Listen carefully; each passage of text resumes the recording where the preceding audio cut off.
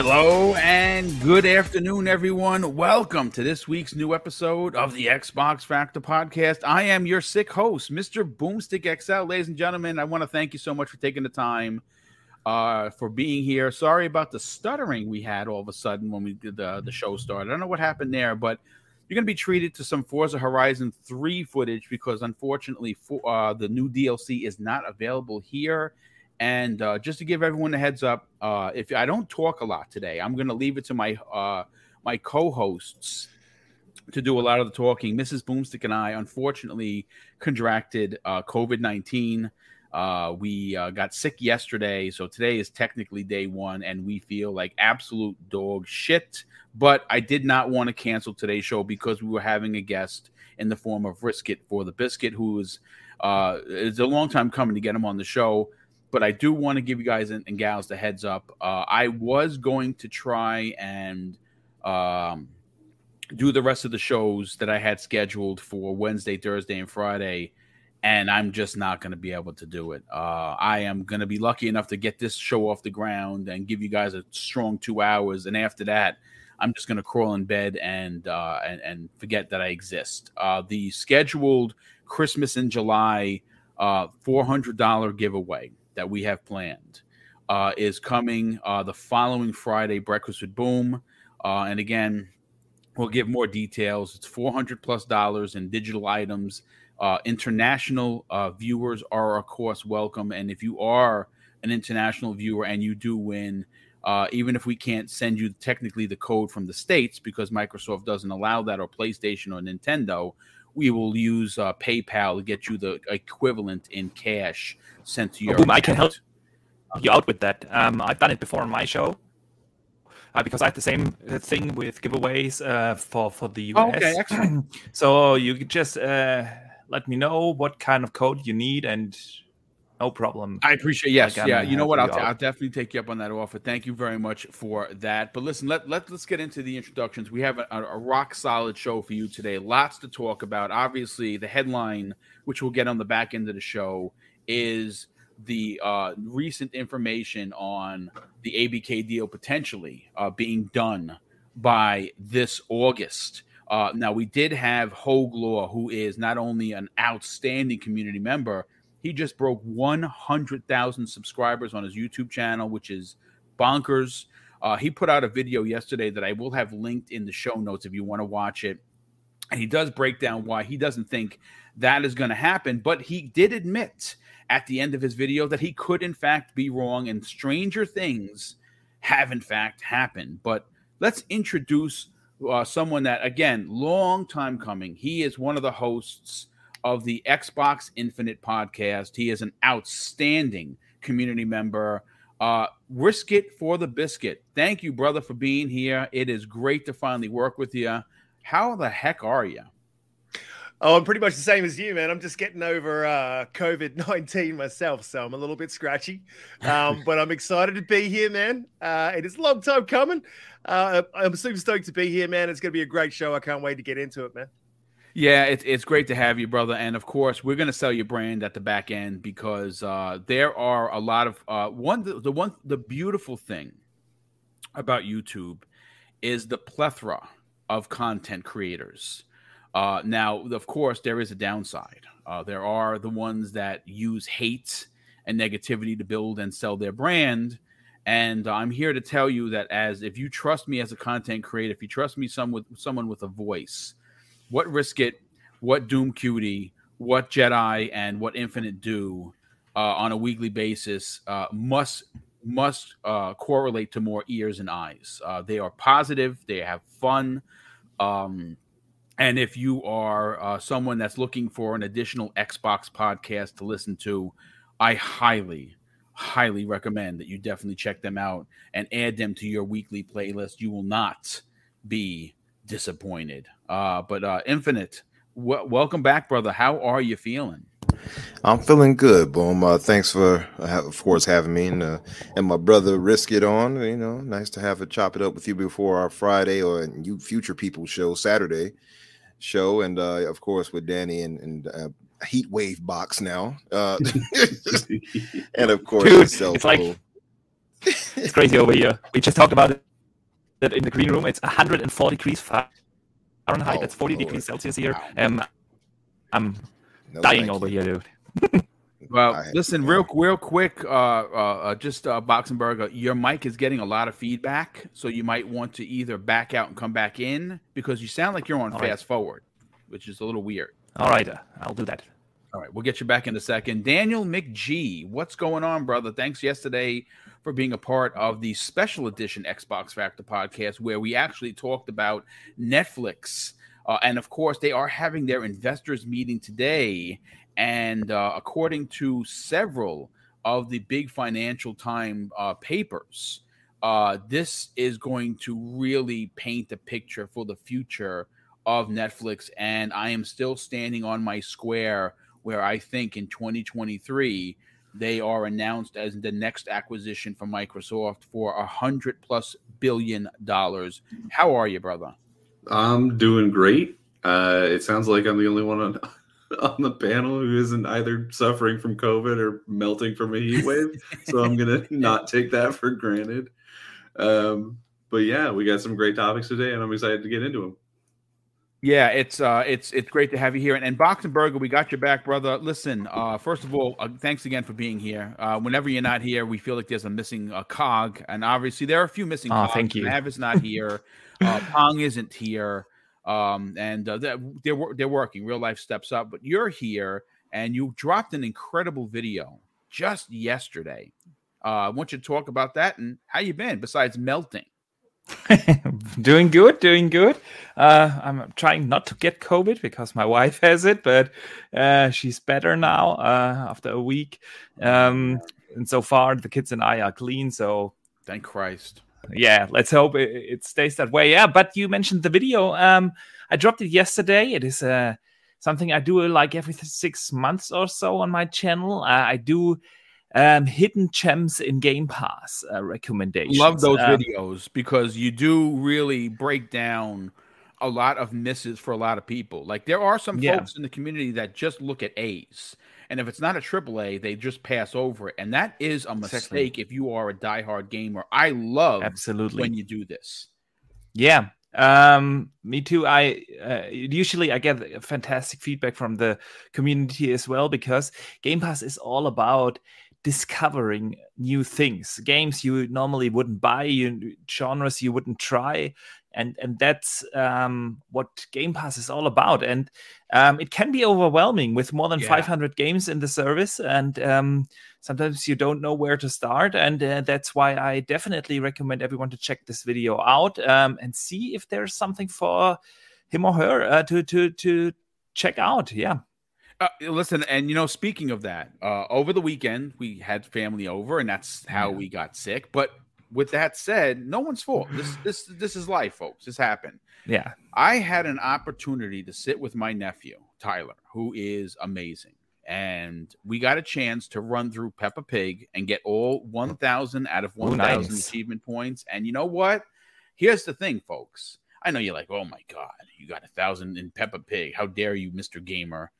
If you have kids, I am hoping that you sit down and you play with them. This is something that has been missing from Xbox Game Pass. I know Redmond is listening right now, and I am incredibly privileged that they do.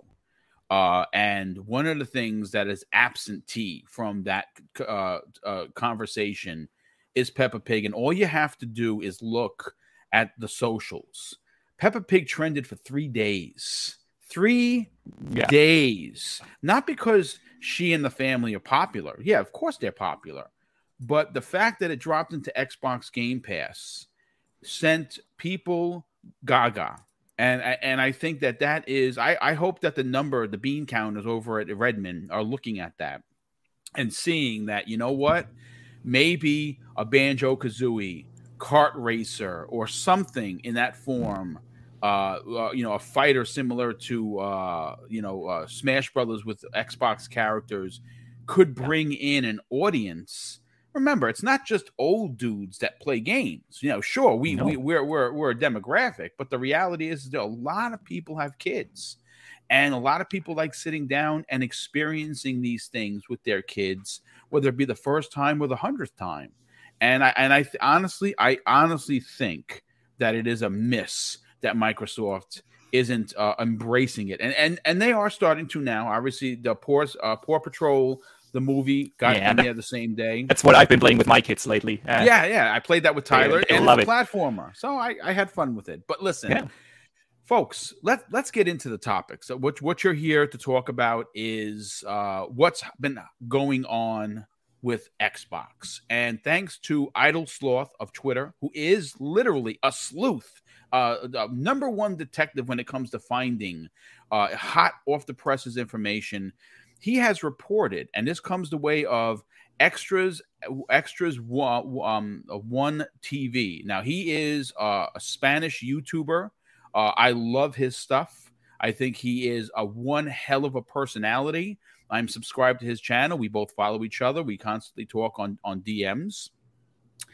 He actually put out one of his shows like he normally does weekly. And apparently there is a rumor that he has from a very good source. And again, folks, take it with a grain of salt because, we all have sources and sometimes, like boom, you get it wrong.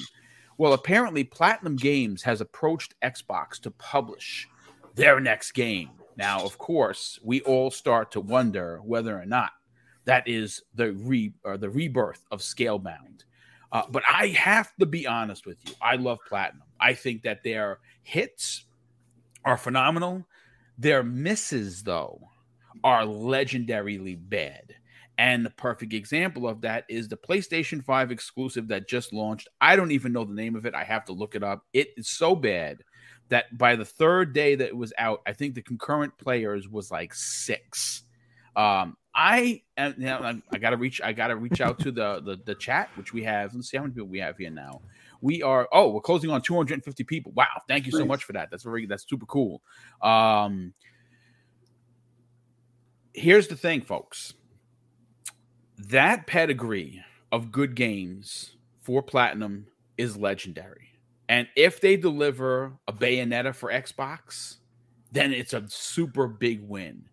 Unfortunately, they have a lot of negative baggage, skeletons in the closet, so to speak, because of what happened with Scalebound and how there was a mismanagement of monies. And there, the one thing about this world, whether it be YouTube or sports or whatever, we always want to know what you've done for me lately, right? That's what we always do as sport fans. Like if you're a Steeler fan, which I am, and have been since the 70s because I'm old, when they F up, I'm like, Tomlin, do you have to go? Is it time to send you packing? And most of the time, it's an over-exaggeration from a fan. But in video games, gamers don't have such a short memory when it comes to bad games. And Platinum has some pretty bad games. Risk it. I got to go to you first because you're our special guest.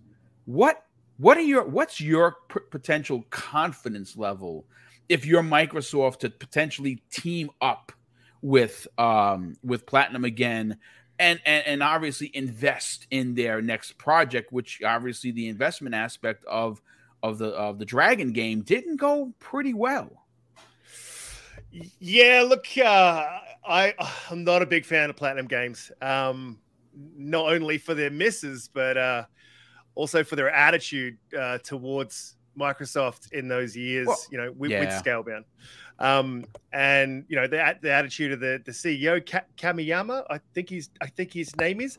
Some of the stuff he's said and gotten away with is just out of control. So as a lead of a studio, not a big fan. And most of their hits aren't something that I'd normally play. The latest game that they think they did was Babylon's Fall. That's the one for the PlayStation 5. It was horrendous. Yes. Yeah.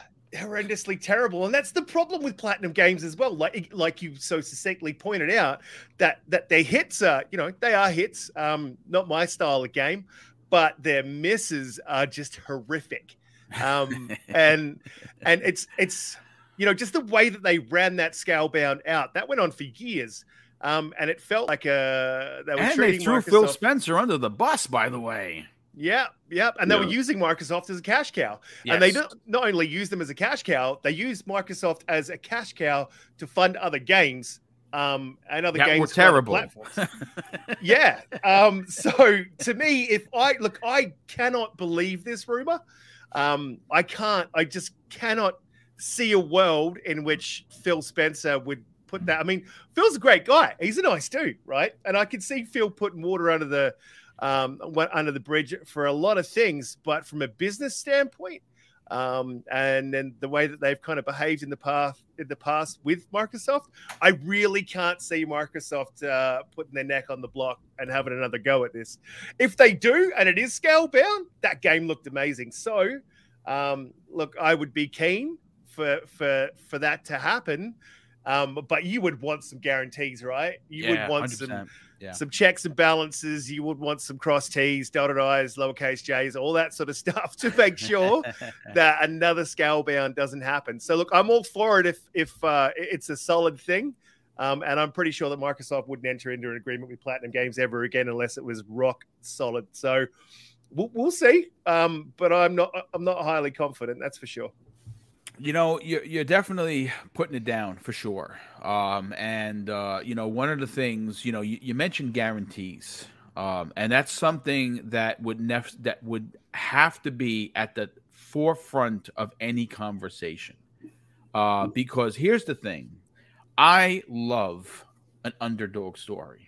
I consider myself to be an underdog, to be quite honest with you, and every success that I gain, whether that be in my personal life, whether my marriage, whether it be podcasting or just being on social media, I never take anything for granted. And I always look at things with like that child star in the eye kind of a look, because that's just who I am. I'm like a giant kid.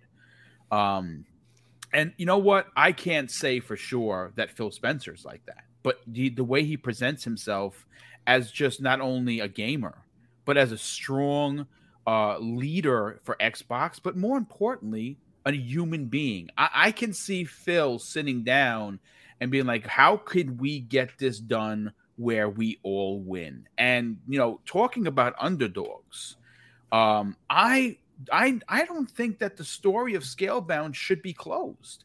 I think what they had there looked incredible. It just needed a ton of polish. Maybe rework it into Unreal Engine 5. Maybe have people from the coalition who are prominent in 4-player co-op come in and help you. You know what I'm saying? You send a team over there and say, we're going to work together on this. This is going to be a dual published and made game.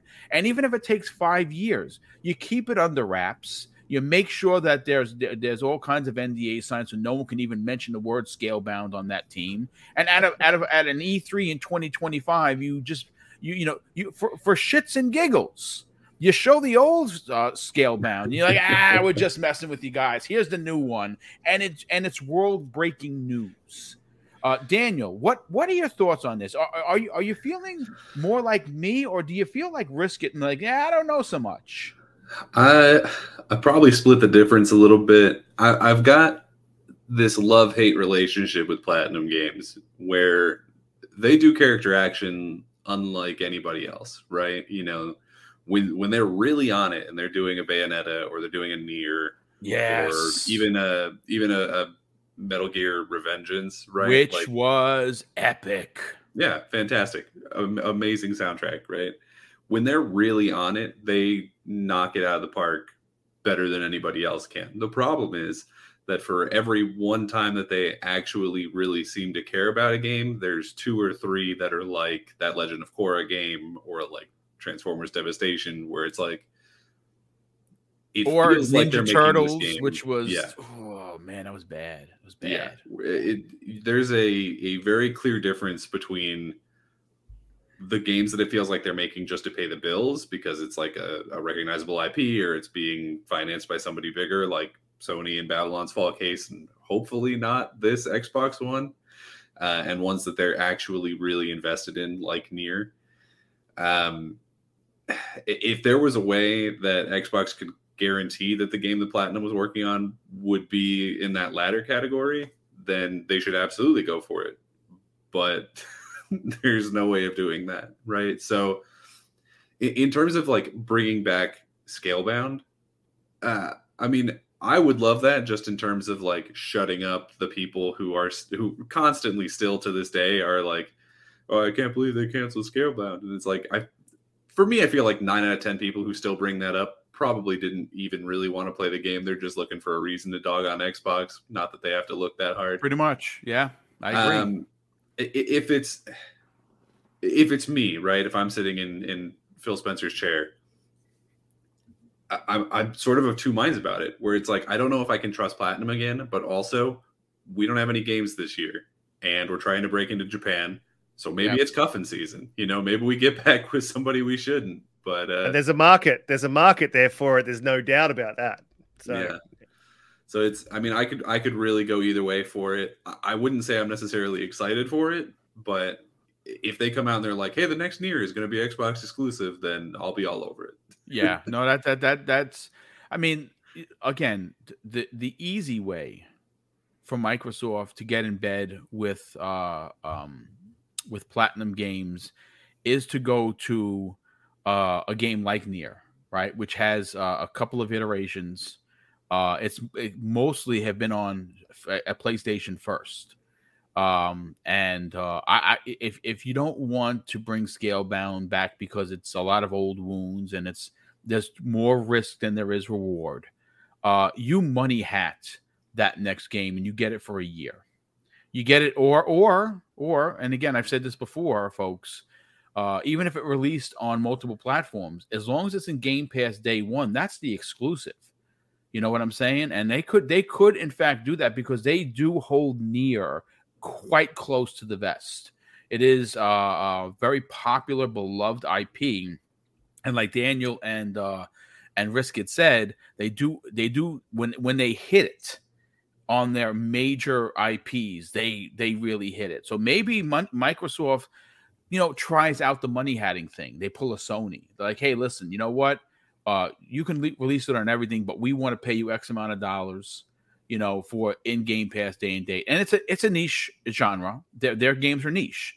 They'll sell 2 million copies, and that's a win for them. You drop that into Xbox Game Pass, the first week, you potentially have 5 million new customers that are being introduced to a Platinum game that never had Platinum on their radar before, because Game Pass, like we said in the opening, like Boxenberger said, there's a lot of magic there. And speaking of Boxenberger, I know you have a lot to say on this. Let's see if your mic is working. I think I know the answer, but I want to hear it from you. Do they bring Platinum in to make a game together again? Oh, I don't think so. I'm right there with Riskit for the biscuit. I think from a portfolio point of view, of course, it would make sense to have a little bit more Japanese-focused games. But seriously, there are more trustworthy developers out there, and Platinum Games have not been handling the whole Scalebound thing like gentlemen's. Microsoft did. They stayed quiet for 5 years until their contractual obligations ran out. And Platinum made it look like it was Xbox's fault, when we all know now the real story, what happened. And seriously, I don't think that a company like Microsoft forgets stuff like that. That makes sense. Yeah. And the second thing is really, do they need to? If they would sign that deal right now, that game would come out in 5-6 years from now. So we're talking here a release date of 2027, 2028, something like that. And does Xbox need a Platinum game and that investment in 2027 or 28? I say nay. I agree with you there. Yeah, I think their portfolio by then is so filled with big AAA games, not just from their first-party studios, but with a lot of other deals that they are working on. I'm not really sure if they would actually need a Platinum game at that point in time. So, yeah, I don't think that there's anything to it. Probably that they're... I would say where there's fire, there's or where there's smoke, there's a fire. Of course, I could see that Platinum actually approached them. They have been weirdly open and publicly with their their statements about, they would love to work on a Scalebound again, all these, or on a project again with Microsoft. And it was like really weird a few months ago when they came out and talked about it like that on social. But for Microsoft, I don't see the point, honestly. So. All right, listen, I love what you're putting down. I got to get rid of a troll. I mean, Jesus Christmas. Can I just take 5 seconds to interrupt my own show? Absolutely. Everyone is welcome here, right? I am the gamer that gives hugs at the door, right? Everyone on my panels, all gentlemen. When we have females on, they're just as positive, and they're just as welcoming and warming as anyone else. I just don't understand why you would come to an Xbox podcast that pushes positivity to be a dick. Like I honestly, I don't like the curse, but I don't get it. Like, what is your life like? You go play a PlayStation 5 with all of your bangers. There's your answer. Don't come here and be a D-bag. I don't know what to say, but I don't want to hold up anymore. I do want to get to the next topic. But I look. Here's the thing. I love Platinum Games. I've been a Platinum fan for years, since I used to import all of their stuff. I love what they do, and I think everyone really hit it out the park. Where when they hit, it is epic. It is 10 out of 10s. It's 9.5s. It's a game that maybe doesn't sell 10 million copies, but for the diehard fans, for the faithful of their games, we're treated to greatness. When they miss, and unfortunately, if you look at the pattern, they'll hit once and miss 3 times. That's not good. That's definitely not good. And if I'm Microsoft, and I have to once again shout out Riskit for this. There's got to be some sanctions. There's got to be guarantees. There has to be a lot up front to say you're not going to screw us. Because technically, and I'm not trying to be a D-bag here, folks, Microsoft does not need Platinum. Even though they're marching into Japan, there are a lot more. They signed with 200 indie developers that are going to be bringing exclusive content, not only to Game Pass, but to Xbox. And listen, Sarah, Phil, Aaron, Matt, the rest of them, they know how to pick games. And I can't wait to see what they bring. So technically, they don't need Platinum. More so, Platinum needs them. And like I said, there would have to be some serious concessions up front to guarantee that you're not going to, throw a curveball mid 4-year in development game. But I do want to move on to the next topic, and it's a good one, folks. Obviously, this week, we are seeing the release of DLC and 2 games, one on each platform. Stray for the PlayStation 5, which looks freaking awesome. Downloaded, ready to rock and roll. As Dusk Falls, like I said on Twitter, I was very fortunate to have Microsoft reach out to me a couple of weeks ago and send me the code.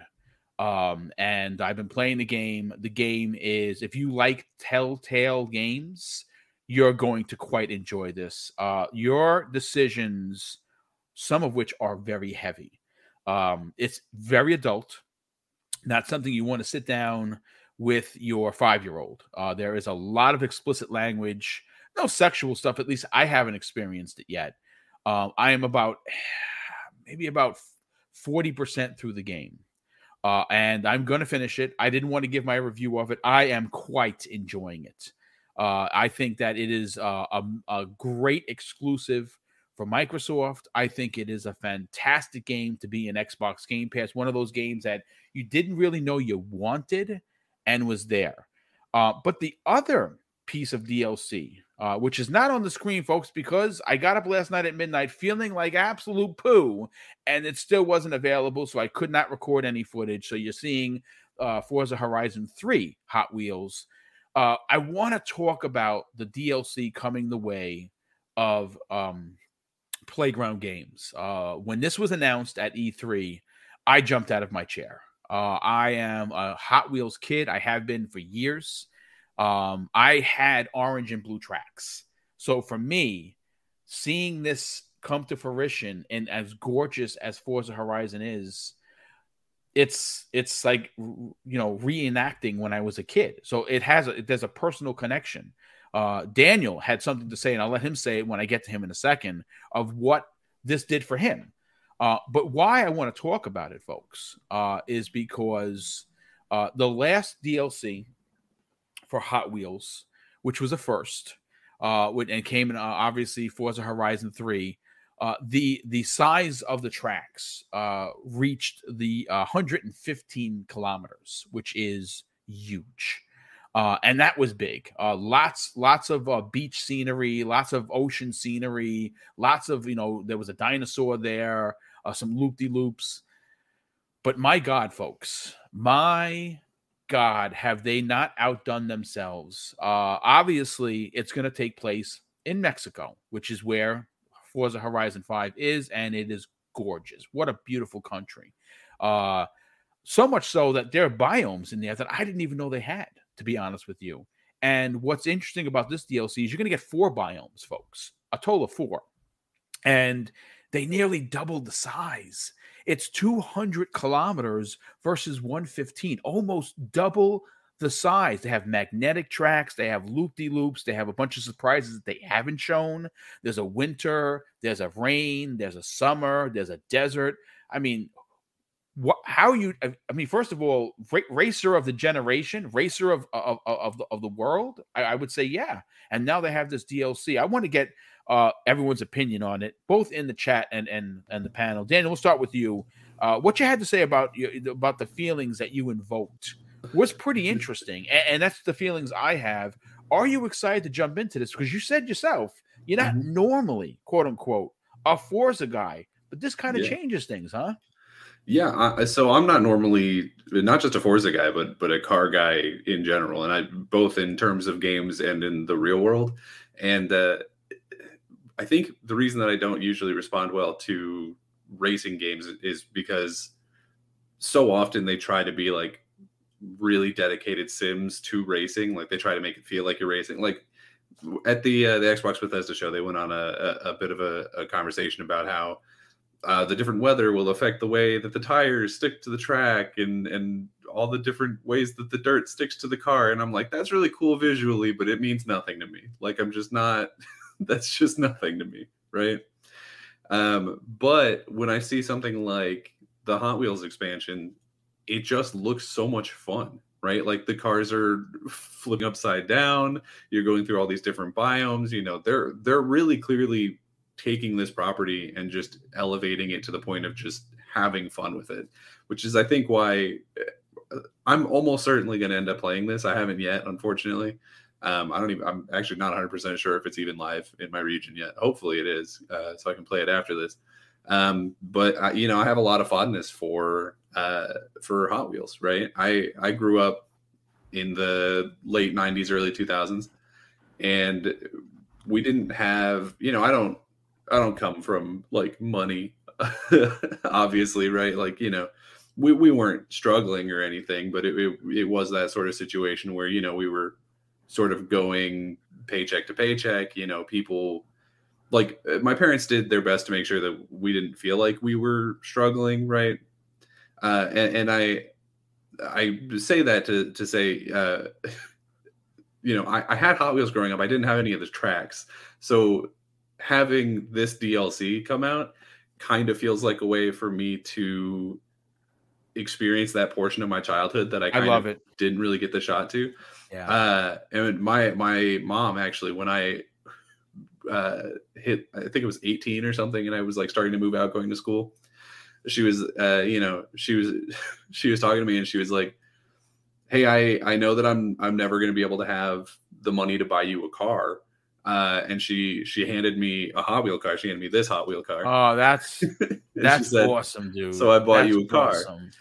And it was just a really nice moment, right? It was So I have a fondness for Hot Wheels, even though I maybe didn't play with them that much as a kid.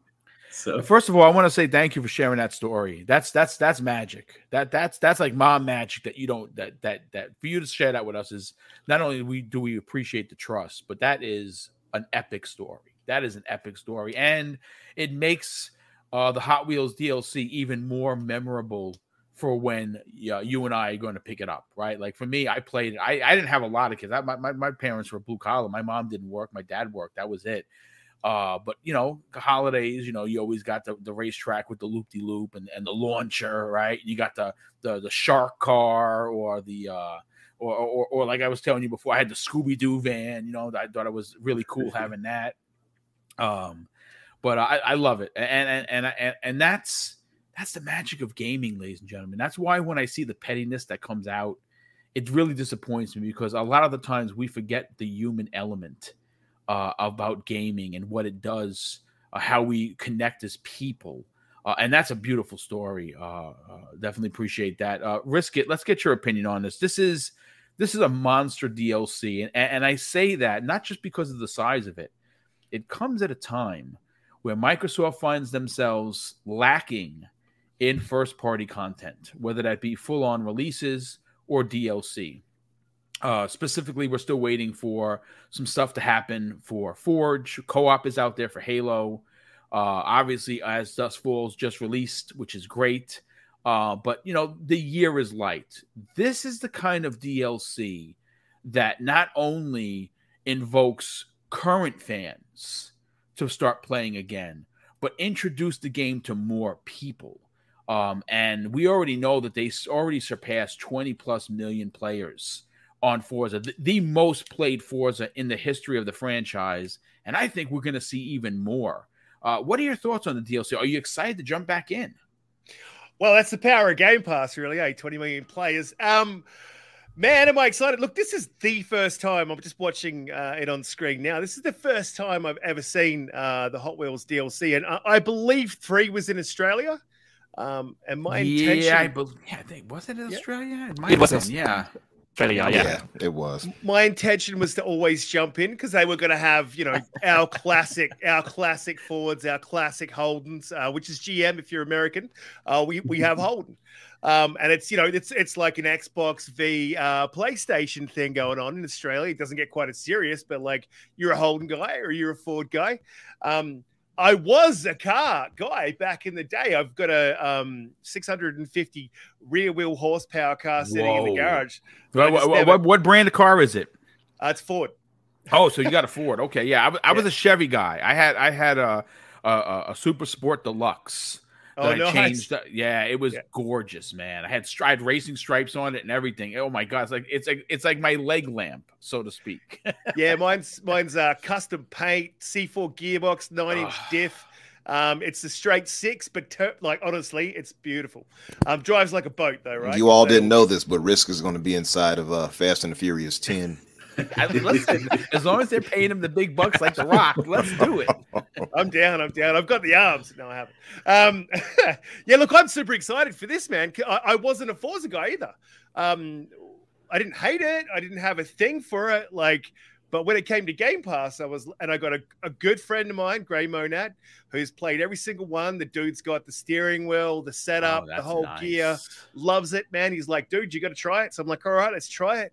Me and him spent hours, and Jedi in the chat there, hours and hours upon hours playing Forza 5, and loved it. Still jump back in occasionally with the man dealer. That guy can tune a car like unbelievably. He's tuning up. We love dealer. Which, by the way, he is fighting COVID right now, folks. He's been sick for a couple of days, so much so he didn't have his show. And that's how sick he was. So send love to Dealer. But yeah, he chats it up. He loves to talk. Oh yeah, and he does. He tunes a great car. So I've had a lot of fun in Forza 5. So much so I'm kind of a little sad I didn't get a chance to play Hot Wheels, because everyone talks about the Hot Wheels DLC, right? So when it came out, like I obviously don't have the excitement of playing it, in the past, but I get a chance to play it now. It's not coming to Game Pass, but it's 26. I think it's $26 in Australia. Yeah, you get like 10% off in Game Pass. It's not bad. Yeah, it's crazy, like cheap. Like there's no reason not to buy this and just absolutely smash it out. And this looks like a ball. Just watching your gameplay, like it looks awesome, man. I was so poor that we never had the tracks, right? Like I think I had some like hand-me-down Hot Wheels for my brother or something. because we couldn't even afford Hot Wheels, right? Yeah. So like Hot Wheels is obviously in my blood as a kid. We all play with Hot Wheels, man. I don't know if kids play with that stuff these days. They all got devices. Oh yeah, I had G.I. Joes play with it. And like Hot Wheels and all that stuff you did outside in the garden, like racing them around. So man, this has got me super hyped. I can't wait for this to drop. I don't think it's out yet here because I checked just before we jumped to the podcast. But man, as soon as this comes out, I've got it. I'm definitely going to be spending a lot of time in this. And you're right. It comes at a time when, look, let's be flat out and honest. It comes at a time where we really don't have a lot to play in the way of AAA. Yeah. In the way of AAAs, like you can't say there's not a lot to play in general. My backlog is so big, it's ridiculous. But when it comes to AAAs, there's nothing new. And like you say, what have you done for me lately? This is a good, what have you done for me lately? This is nothing to sneeze at, man. I cannot wait to dive into Hot Wheels. I'm super excited. Yeah, they're adding 28 cars, some of which are the classics from the Hot Wheels. Like I think there's a new rendition of the shark car. There's there's like a Gravedigger type looking car in there as well. I love all the old stuff. So I'm definitely gonna be playing with it. Playing with everyone, because everyone that reached out to me said my drivatar is a lunatic. And it knocks people off the road. I apologize for that, but that's how I drive. Not in real life, though. Listen, let me catch up on some of the super chats. We have quite a few of them, and I want to thank everybody personally before they get out of control. Drawn TJ, generous friend of the program, drops the first super chat of the day of $5. Says, morning, guys. Hope the deal goes through in August. The latest September. Yeah, we're gonna get into that. Why I think it is, and like I said, Hogue Law broke it down. I mean, that guy is so smart, and there's a reason why he has 100,000 subs. I mean, the guy knows his law, and he broke it down. And he broke it down in a way which I appreciate, where it's done. Even though I'm a former police officer, I understand law, criminal law. I can tell you, I can tell you the penal law guide up and down, back and forth. But when it comes to corporate law, well, I never dealt with that. So listening to him, he does break it down in a way, and I definitely suggest get over and subscribe to him if you want to keep your ear to the floor, specifically on acquisitions from Sony, from Nintendo, from Microsoft, or whoever. He's really good at breaking that down. We also have Outbreak Podcast, a good friend of the program, Dave. He should be known as Dave Mr. Review, because he actually just interviewed Risk It. He drops a $2 super chat and says, Risk It was awesome. Great interview. Yes, and if you missed that, get over to OutbreakPodcast.com or Outbreak Podcast on YouTube and check out all of his interviews. He's done pretty much everybody, including Dealer, including myself, including Risk It. And I think Umber has been up there as well. I mean, he does a good job. And a lot of the times he gets us to talk about things that we don't normally get to open up about. And that's what I love about his work. So definitely highly regard checking him out. Corbini Gaming drops an outstanding $5 super chat and says, new lawsuit on Sony for avoiding disclosing a deficit that supposedly causes the system to shut down during gameplay. I saw that, resulting in lost progress. Wow. Yeah, I actually had that happen to me in Horizon just recently. I got stuck. Something happened.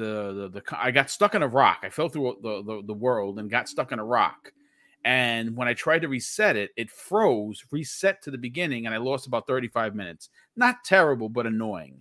Corbini Gaming drops an outstanding $2 super chat, additional $2 super chat, and says, this is just breaking. I'm looking for some details. Yeah, I appreciate it, brother. I mean, I'm not going to be covering it this week because I'm starting to really drag. And I don't want to speak too much. I was told by my doctor, don't speak too much when you have COVID because it gets into your lungs, and I can't have that.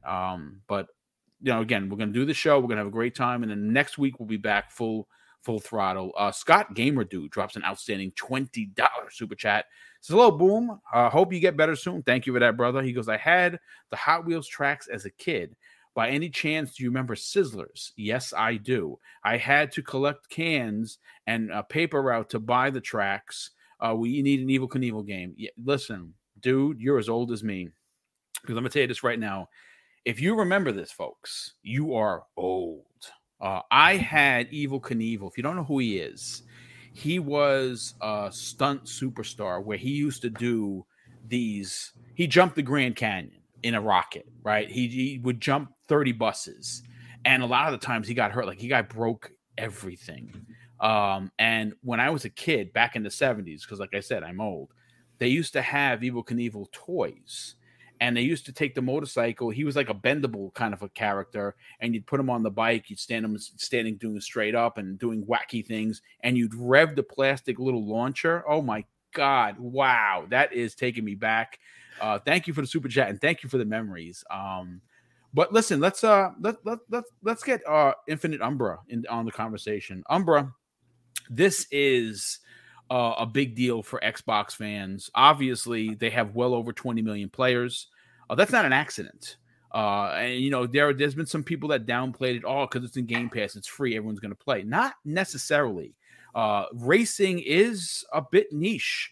And for them to find that kind of success right out of the gate is amazing. To have this new DLC return to Hot Wheels is even better. I can see them adding 3 to 5 million new players because people are going to want to play this. What is your excitement? Well, my excitement, I love the previous ones. I mean, they had it in 3, which, like Chris pointed out, was in Australia, which probably was my favorite Forza Horizon. And then 4 had it eventually as well. So I think this is a long time thing they're going to continue doing. I was surprised when they showed it at the showcase being there for that, like the DLC would be this, because you know we had the Hot Wheels Unleashed, so I which didn't was expect just it. recent. That was last fall. Exactly, I didn't expect it. So I have a buddy who streams the Hot Wheels Unleashed, and I was like, after I played Forza's, Hot Wheels tracks, I'm like, I couldn't go play that. I don't think it's going to match up. I figured it would be lesser. So.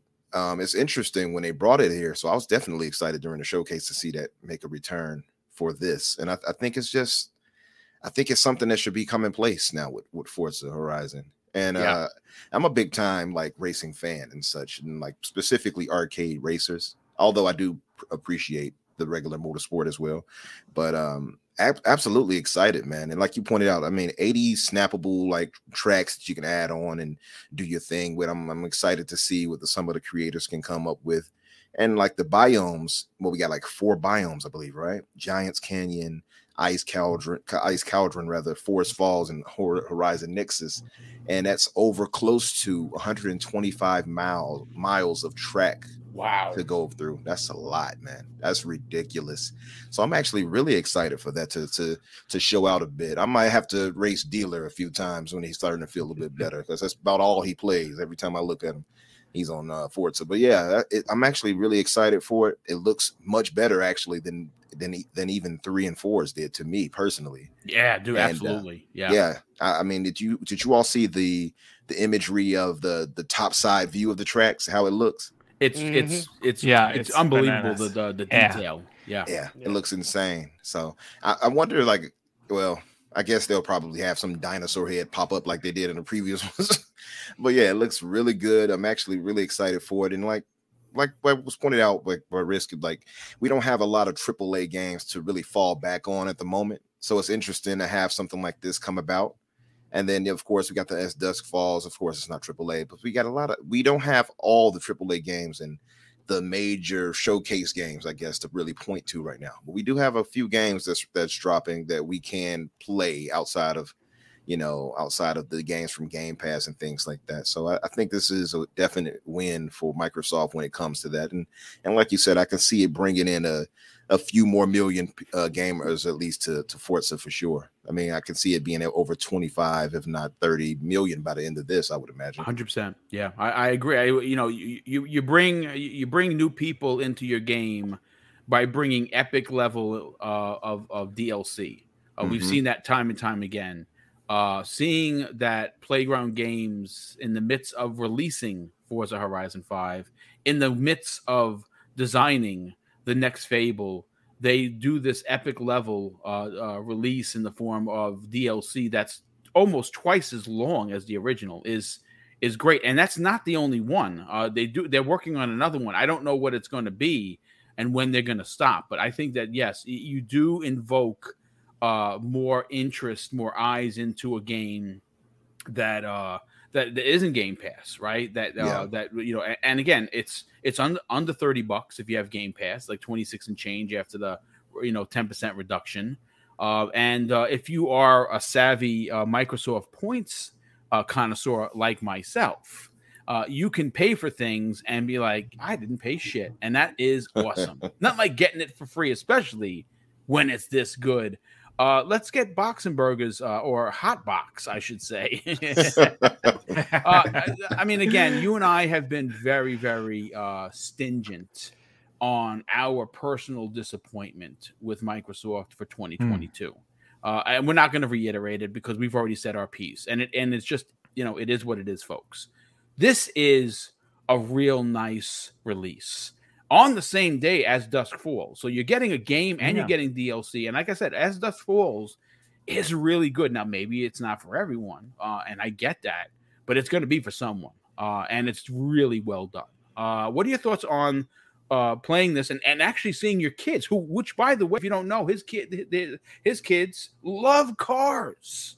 Mm-hmm. Yeah, they do, and they love Hot Wheels. They have like these big Hot Wheel garages with the dinosaur tracks and everything upstairs in their rooms. Hot Wheels is a kid favorite in our house, and Daddy loves it too. So yeah, I'm excited, and I can't wait to play. Forza Horizon 5 is this amazing game that is so fantastic for community game nights that we do usually on Fridays, sometimes during the weeks, and it's just always a big fun. And now we get new content, and it just looks phenomenal. Like Umbra said, this looks like probably the best DLC that they have done to date. We shall see. It's only like 8 minutes until it drops globally. So I don't want to encourage anyone to stop listening to the podcast, but right after the podcast, you guys can definitely go and start playing. And I can't wait to check it out. It looks phenomenal. I love the casual driving. I love the arcade like racing games, even more like the hardcore racing sims like Forza Motorsport. So yeah, I'm super excited, and I'm not sure if it was Riskit or Umbra who said it. We have a dry streak right now. There's really not much coming out, and it's not just from Xbox. It's really also from the third-party publishers. So it's a welcome release, and I can't wait to play it. Yeah, I agree. I love the fact that we are expanding a real place like Mexico, right? Obviously, this is it's fake, realization for the track being in Mexico, but the fact that they somehow figured out a way, Box, to incorporate all 4 biomes, which again, I've never been to Mexico, and I didn't realize. I mean, I knew that the country's culture. That's the thing about me and Mrs. Boom. We're culture fanatics. Like our thing for Netflix, and I've said this before, we are unbelievably addicted to Korean dramas, with subtitles and everything. We go all the way, and we are infatuated with that culture. We love it. We think it's very honorable and very special and very family oriented. Mexico is a location that could be looked upon as negative, drugs and cartels and things of that nature. But when you take a game like Forza and you see the love that's been poured into this game, you learn that there is a volcano in the middle of Mexico. There are snow Alps that you're driving in snow in a place that's known for 100+ degrees, like it is everywhere right now. I love that they have incorporated this almost double the size track that has now magnetized tracks, lots of loop-de-loops, big jumps, jumping through flames, and all the biomes are included in that. I just think it's a great time for Xbox to strategically, and I'm sure that there was a lot of strategy in, hey man, we don't have a lot going on. We need to do something for the people, because like I said, as Dusk Falls, I'm loving it, but it's very adult. And it's very telltale. If you're not that kind of a gamer, you're gonna be like, this is garbage. Mrs. Boom doesn't like it all. She's like, I don't like the graphics. What are you playing? I don't like it. And I'm like, well, it's a graphic novel. And she's like, nah, just not for me. And she'll go back to playing Animal Crossing. And you know what? That's, again, not every game is for every gamer. But ladies and gentlemen, we got to talk about the hotness, the story of stories, the story that will not go away. And that is Activision and Blizzard joining Microsoft. As you see by the thumbnail, I have the stamp of approved. Is it approved yet? No. Is it moments away from being approved? Well, that's up for debate. But in an article, folks, that I pulled from RealMikeCentral.com, and there were a couple of big stories that were released as well. Comicbook.com did one. There were a few others. GameRant.com did one as well. We saw one, a couple of the financial, Times ones. They did articles on this. And look, folks, the reality is this: Microsoft's big get in 2022 is not their version or their answer to God of War, or their answer to The Last of Us remake, or Horizon, or or Gran Turismo 7. Now, take it for what it's worth. You're going to value those games on a higher and a lower scale. They're not all quote unquote bangers. They have a lot. The first two at the beginning of the year had a monster amount of problems. God of War, I'm expecting to be in my at least top 3 because I'm a huge Kratos fan and I loved God of War 2018. And Last of Us, well, the debate rages. Is Sony bending over their fan base? The answer is yes, they are. That game is not worth $70. I'm sorry. You're getting half a game. I'm going to stand on this stone and I'm going to die on it. When that game released, and that's the 4th iteration, the first 2 gave you factions. You're getting half a game. You're not getting factions. You're getting and it looks gorgeous, but it's a 1-to-1, folks. So Can I jump in on that? Please, because I've been having quite a few conversations. This is something that's come up on Twitter quite a bit, and it's really interesting that a lot of the views on this. But you cannot argue the point that this game is worth $70 if you hold to the modicum of what these guys have been saying. What Sony said, which is the cost of development's been going up. If you're remaking a game, you're remastering a game, especially when you cut half of the game out, right? Yes. You have half the work to do. You don't have half the work. That's probably a little bit generous. You've got maybe 3/4 of the work to do. You go straight to production. Right. You've already got level design. Yeah. You've got the asset placement. You've got your mocap that you can pull from it. Yet you've got to go back and redo your motion capture like animation. Yeah, but you've got the mocap. You've got the acting. You've got it storyboarded. You've got all of this stuff that takes a good 2 years, like minimum, for a good solid studio that's efficient. 2 years minimum to do. That's 2 years of wages, power, rent for overheads, all that stuff. That's you're talking probably pretty close to, if not in the millions, the hundreds of thousands of dollars that they're saving.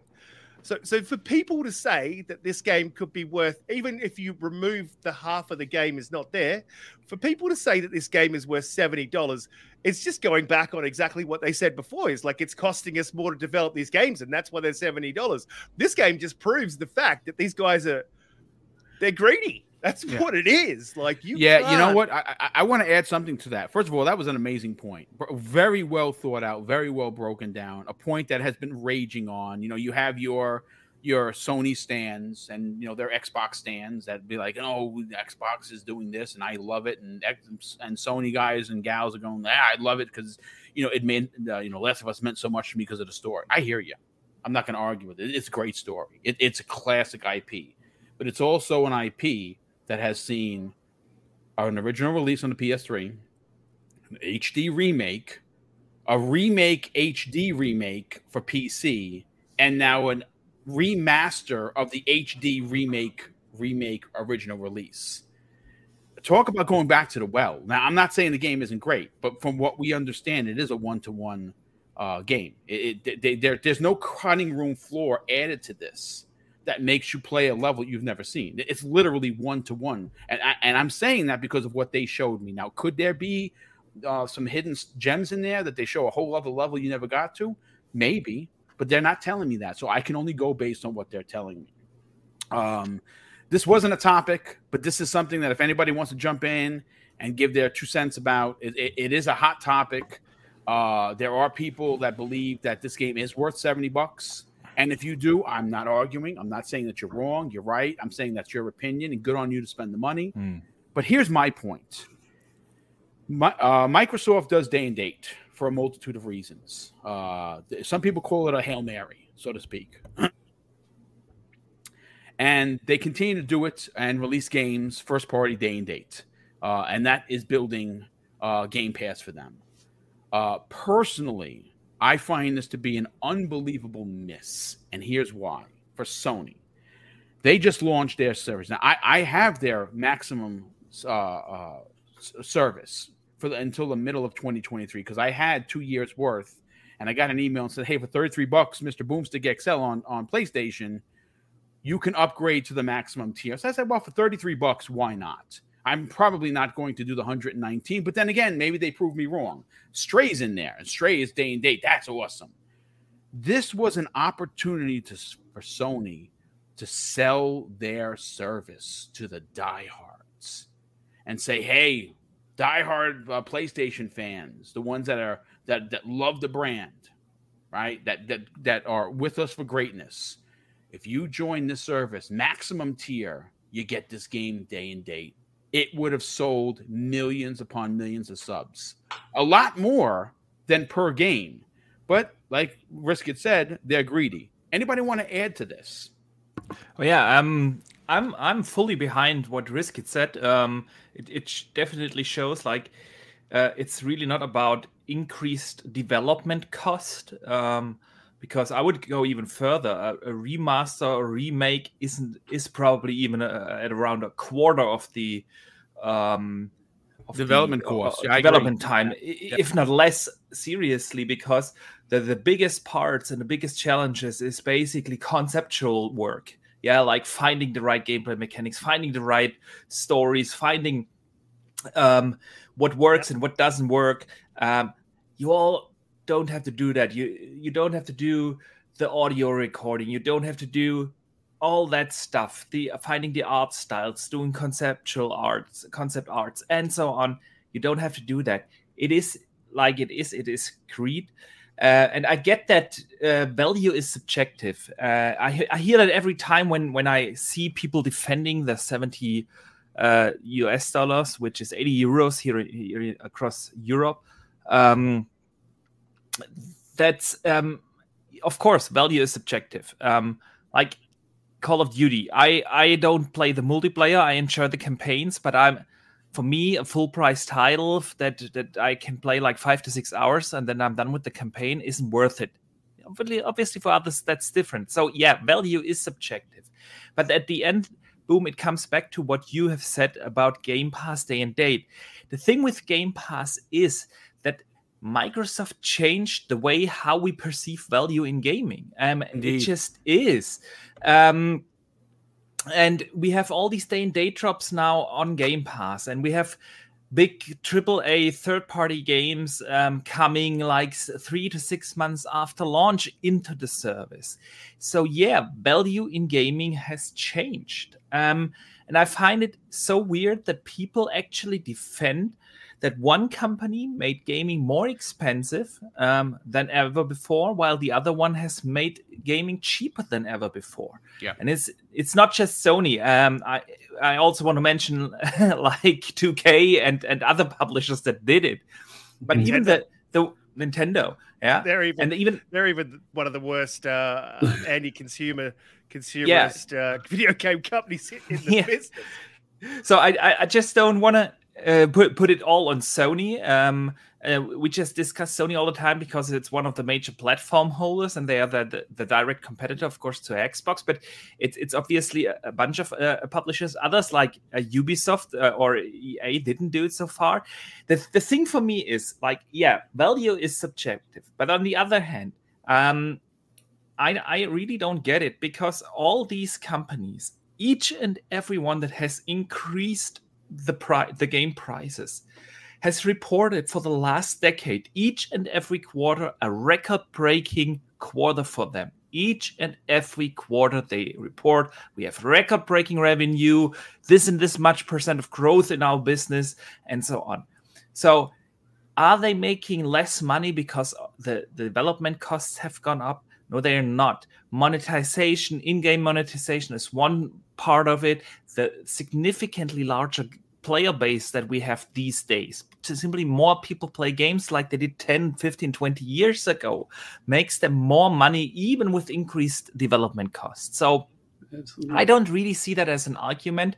And at the end, it really comes down if that people just want to defend their favorite brand, because I have not seen anyone defend the price increase of 2K. I just haven't.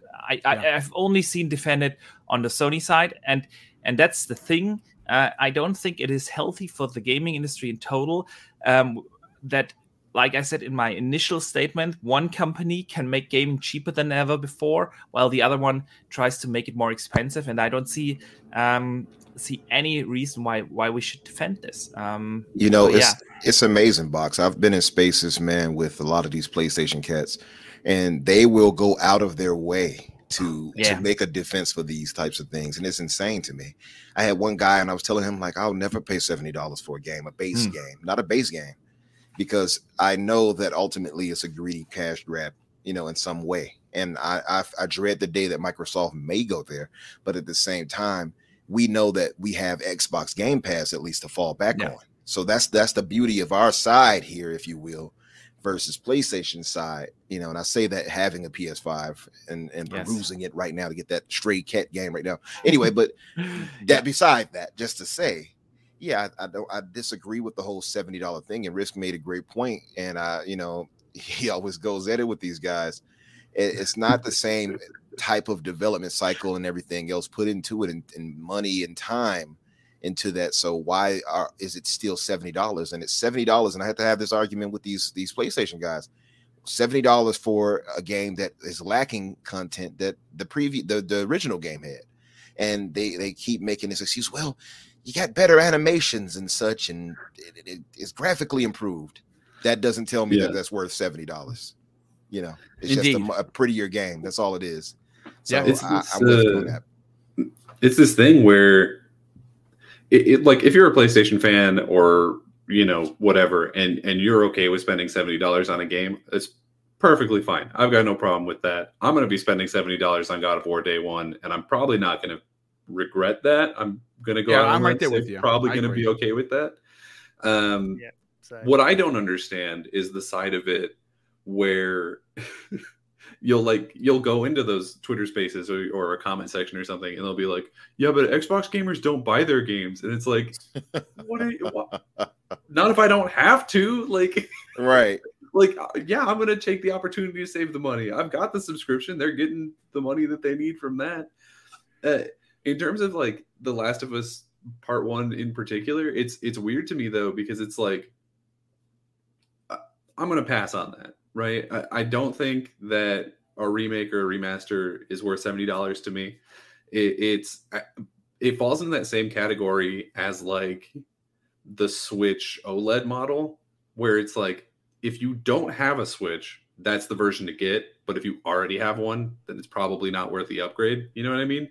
So it's like, if you haven't played Last of Us, it is still one of the best games of all time. And you should, if you're going to buy it now, this new version is probably the way to do it.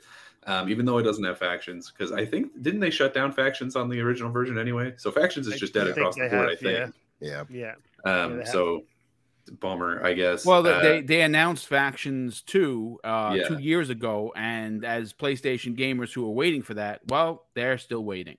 Well, we got a concept art, which is really exciting. You know, I saw people popping off for the PS5 logo, so I think maybe we're on that same level of excitement here. And Danny, that's the funny part, right? Because these same guys will argue, "Oh, I don't want to see that. I want to see gameplay. I don't want to see CGI, et cetera, et cetera." But when they saw that artwork, they were hyping it up. So that's why I can't take some of them serious. Yeah. And look, I'll add as well. It is, like Danny said, one of the greatest games of all time. That's 110%. I don't like paying $70, but I make enough money to pay $70 for a game that's worth it. And even for maybe games that aren't, and because I love that game, I am actually going to probably pay $70 to get the remake. I'll definitely be getting God of War Ragnarok as well, even though I completely don't agree with it. But I might be spending the money, but I'm not out here like saying that it's a damn good thing. I just don't get it. It's like if you've got a company selling an ice cream over here that's exactly the same as well, not exactly the same, but it's slightly different ice cream over here, and this one, is charging you $70, and this one's saying like you can have as many ice creams as you want any time of the day, any day of the year, and it's only going to cost you $15 like a month. What? It's a no. How is it an arguable thing? It's just the most craziest thing I've ever seen, and I only ever saw it when I entered Twitter, and I heard it was crazy, and it's true. No. It rages on, and it will continue to be used for console war. We handled it like gentlemen. We all had our opinions. Risk It is going to buy it. There's nothing wrong with that. That's awesome.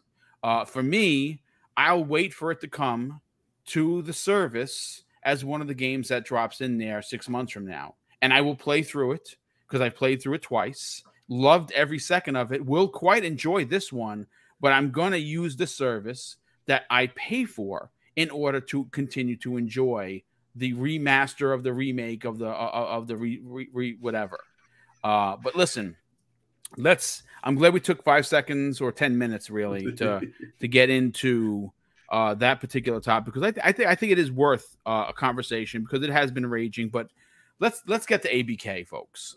This is something that popped off in the same week that an analyst from Yahoo Finance made mention and basically called the ad deal for Netflix and Microsoft a Trojan horse for an eventual acquisition. They are hurting. They have lost consecutive monies for I believe it's the last six years. They did lose 200,000 subscribers in their last financials, but they still have 220 million customers. So they are still making money. Obviously, the price increase cost them to lose a lot of customers because, well, right now the world sucks. Gas is $5, cream cheese is $7, a box of cereal here in New Rochelle, New York is $8, which is freaking bonkers. So inflation has gone up. And again, I know it's not a business channel, but I watch the news because I'm a retired guy and I have to make the money work. Inflation for here in New Rochelle, in New York, has gone up 41%. And it's the highest in the last 2 decades. That's why Game Pass is so amazing, because it allows for us to still be a part of the conversation at a cheap $15 a month price. And that's why I think that eventually next year, whether that be January, February, or otherwise, Netflix is going to be acquired by Microsoft. You heard it here first. But we're here to talk about current events. And current events has Microsoft acquiring in what we thought was the biggest deal since sliced bread in Bethesda. This 10 times trumps it both in price and in what it's going to do for the industry. More specifically, what it's going to do for Microsoft and Xbox fans. There has been reports.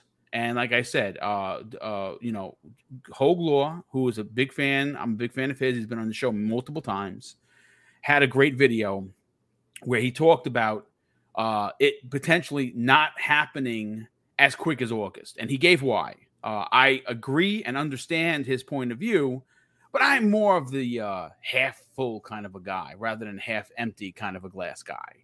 And I'm going to just stay with my original opinion that I think that it was been reported, according to this report, that Microsoft has in fact sent the last bit of required information that the FTC, that Lina Khan, head of the FTC, is looking for.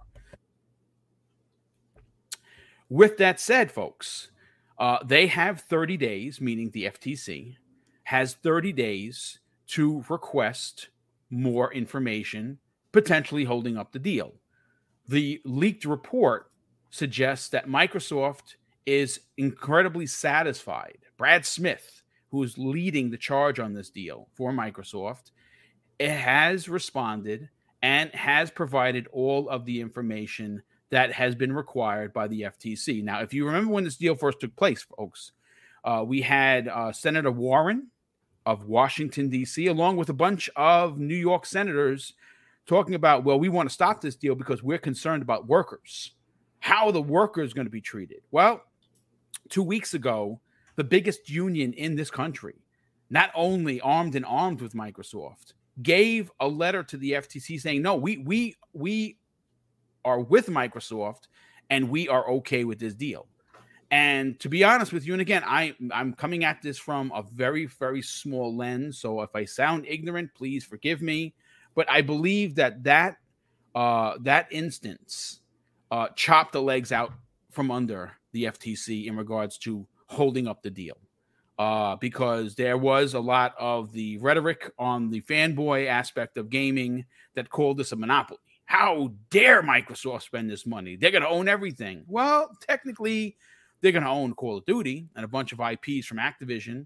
They're going to own. They're going to be tied with, with PC on Blizzard because they're one of the biggest PC supporters. And King is going to, like I said, I think the King deal almost levies the Xbox Game Pass for mobile. $5 a month, $4.99, and you get all of these perks. And I think that's going to happen. Now, I don't have inside knowledge, but that's just my opinion. When you look at what Microsoft is getting and where they're going to be in the market, they're still going to be number 3. And, you go from 61st to 1st, I see there's problems. You go from 3rd and you stay at 3rd even after this $68.7 billion deal. I don't see the problem because the market leader, who is that, folks? That is Sony. They continue to be that leader. Now, how much more are they going to be that leader? How much longer? Well, I couldn't honestly tell you, but I think that their grasp is slipping. Now, according to the report that I pulled, there is leaked information that this deal could, in fact, be done, at least here in the States, by the end of August. The FTC has 30 days to respond in kind, whether or not they're going to block this deal either via lawsuit or ask and request for more information. Now, it was brought to my attention, thanks to this incredible video by Hogue Law, that they don't approve or disapprove the deal. Them, the Department of Justice or the FTC. What they do is simply just don't respond. And then after 30 days, Microsoft and Activision can shake hands and pass the money on the right-hand side and call it a day, or pass the duchy on the right-hand side. And if you're old like me, you remember that song from the 80s. If that winds up happening, then at least here in this country, it gets done. Now, we do know that both the UK, the EU, Africa, which is also looking into this, there are several other countries that have asked for additional information. They normally move side by side with the FTC. The FTC usually is the stake in the ground, and everyone's like, yep, if it's good for you, it's probably good for the rest of us, and everyone just goes. That was made very apparent in the Bethesda deal when 24 hours after the FTC approved it, so did the EU and the UK. Riskit, let's get your opinion on this. This is not only the biggest deal for gaming, this is the biggest deal for Microsoft. And it is going to levy a position in the market that even though Call of Duty will remain multi-plat, I have zero problem with that. You will have Call of Duty in Xbox Game Pass. day and date. Now, and then again, that's after Sony's deal runs out. Microsoft is not going to renew it. Activision is not going to renew it. And whether that's next year or the year after, eventually Call of Duty, one of the most played games, the most sold games each and every year, even if it sucks, it sells. This is a big deal. Where do you, seeing what Hogue had to say, reading the show notes, are you confident that this deal could in fact get done by August? I am and have been for a while. And I think I've been battling this out with one of my panelists for months now, which Umbra would attest to, against Pete. Like, Pete does not think so. I have been pretty positive. If you listen to when they announced the deal, and they said it was fiscal year 2023. A lot of people don't understand that we are in the beginning of fiscal year 2023. So that's entirely correct. That's right. It happens June 30th in this country. Yes. And so as well, they also did say somewhere, I'm pretty sure I heard them a quote from someone saying around mid fiscal year. That could have been just like, there's a lot of talk about this. We talk about this a lot. It's one of the biggest things happening in the industry, if not the biggest thing ever to have happened in the industry. And look, I'm of the opinion that it's going to happen. I think the FTC is not going to ask for more information. I think that they would do that to slow it down if they had some sort of an agenda to do so. I don't think they can. There's nothing there for them to give them the reason to ask for more information. I can't see them bringing a lawsuit for this. And as you said, we've got to wait for the UK and the EU. But as you said, after Bethesda, it was 24 hours and they jumped straight on suit. If the FTC doesn't block this deal, which is what it is, it's not approving, like you said, it's blocking. So they do often block. And the reason they don't approve, from my understanding, is that I'm not Hogue's law, so I don't know. But the reason that they don't approve things is because they could roll back this deal 2-3 years down the line. And they can do that with any deal. They can come back and look at it and go, well, actually, we should have blocked it. We're with the new government and we're going to do this, right? So that's why they don't actually hand out approvals. They just don't block things. They just vet them out. Hogue Law did a video like 6 months ago when the deal was announced on this. It's actually a little bit different. The thing why they approve it so quickly is that they legally have to, the FTC has legally to approve it first. So they've gone through their review process up front. And once, and the company, and the thing is that the country in which the company is located, it has its headquarters in, where they pay their taxes, basically. That country has to approve it first, and then legally all the other institutions can approve it. But if that has not happened, that cannot be. So from my understanding, it's not an approval process. They just do their due diligence and vet the thing, and then they don't block it. So it's not like really an approval, from what my understanding. The FTC is not really approving it. But we should have asked Hogue because he made a video on this a while ago. We made a video yesterday on it. Basically remembered it. So it is like legally the FTC has to approve it first, and then before that, the EU and the UK and China can't sign it off. And that's what happened with Bethesda as well. So the review process is obviously going on right now. I made a video about this last week where we stand in the other countries, like the UK, for instance, has a big deadline coming up tomorrow. So everyone who has objections in the UK can hand in their cases until tomorrow, and then they have to give a feedback on those objections by September 1st. So, for instance, that's the deadline for the UK.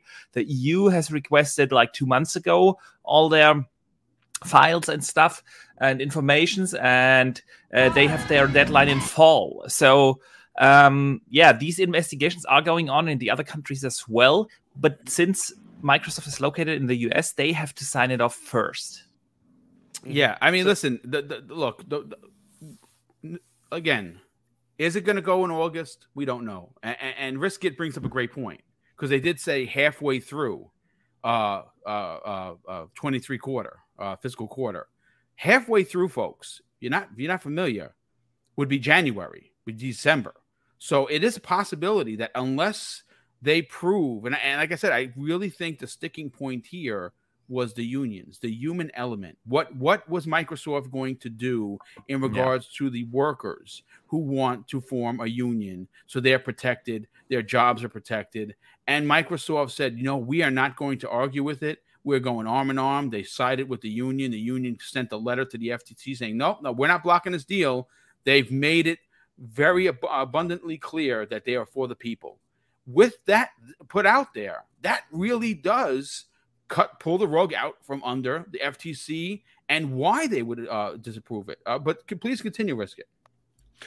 Oh, yeah, no, look, I was basically saying that's what I was kind of alluding to, is that there's no reason. And I don't know if you remember the employees. I think it was from Raven Software.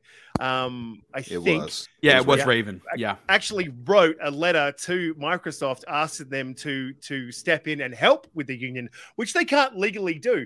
And so then you have a senator coming out and saying that they're concerned about how the workplace culture would end up. But when you've got employees writing to Microsoft, you've got unions approving it to the FTC, saying that they want this merger. It's a foregone conclusion. I think it was a foregone conclusion from the beginning. Whether it lands in August or not, I think that is all red tape. So if they can get the red tape and all that sort of stuff done and out the way, then it would be great to see it in August.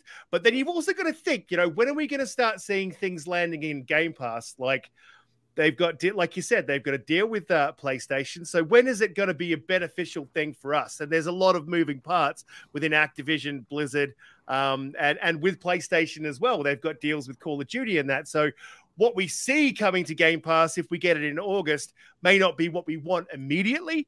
But I'm thinking by the end of 2023, not fiscal year, but by the end of 2023, we're going to start to see most of the bangers that come out of Activision Blizzard going straight to Game Pass. I don't think that's I think it's a kind of a wait and see thing. I don't know if we're going to get it in August. I want it in August. I'm hopeful. That may be coloring my opinion.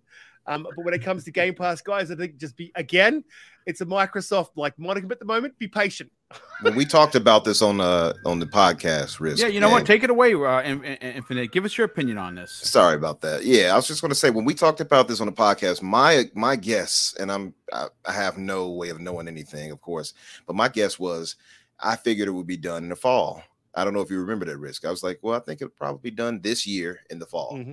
So I think that kind of lines up with it still. August, if it comes in August, I will be highly surprised. I'll be highly happy too.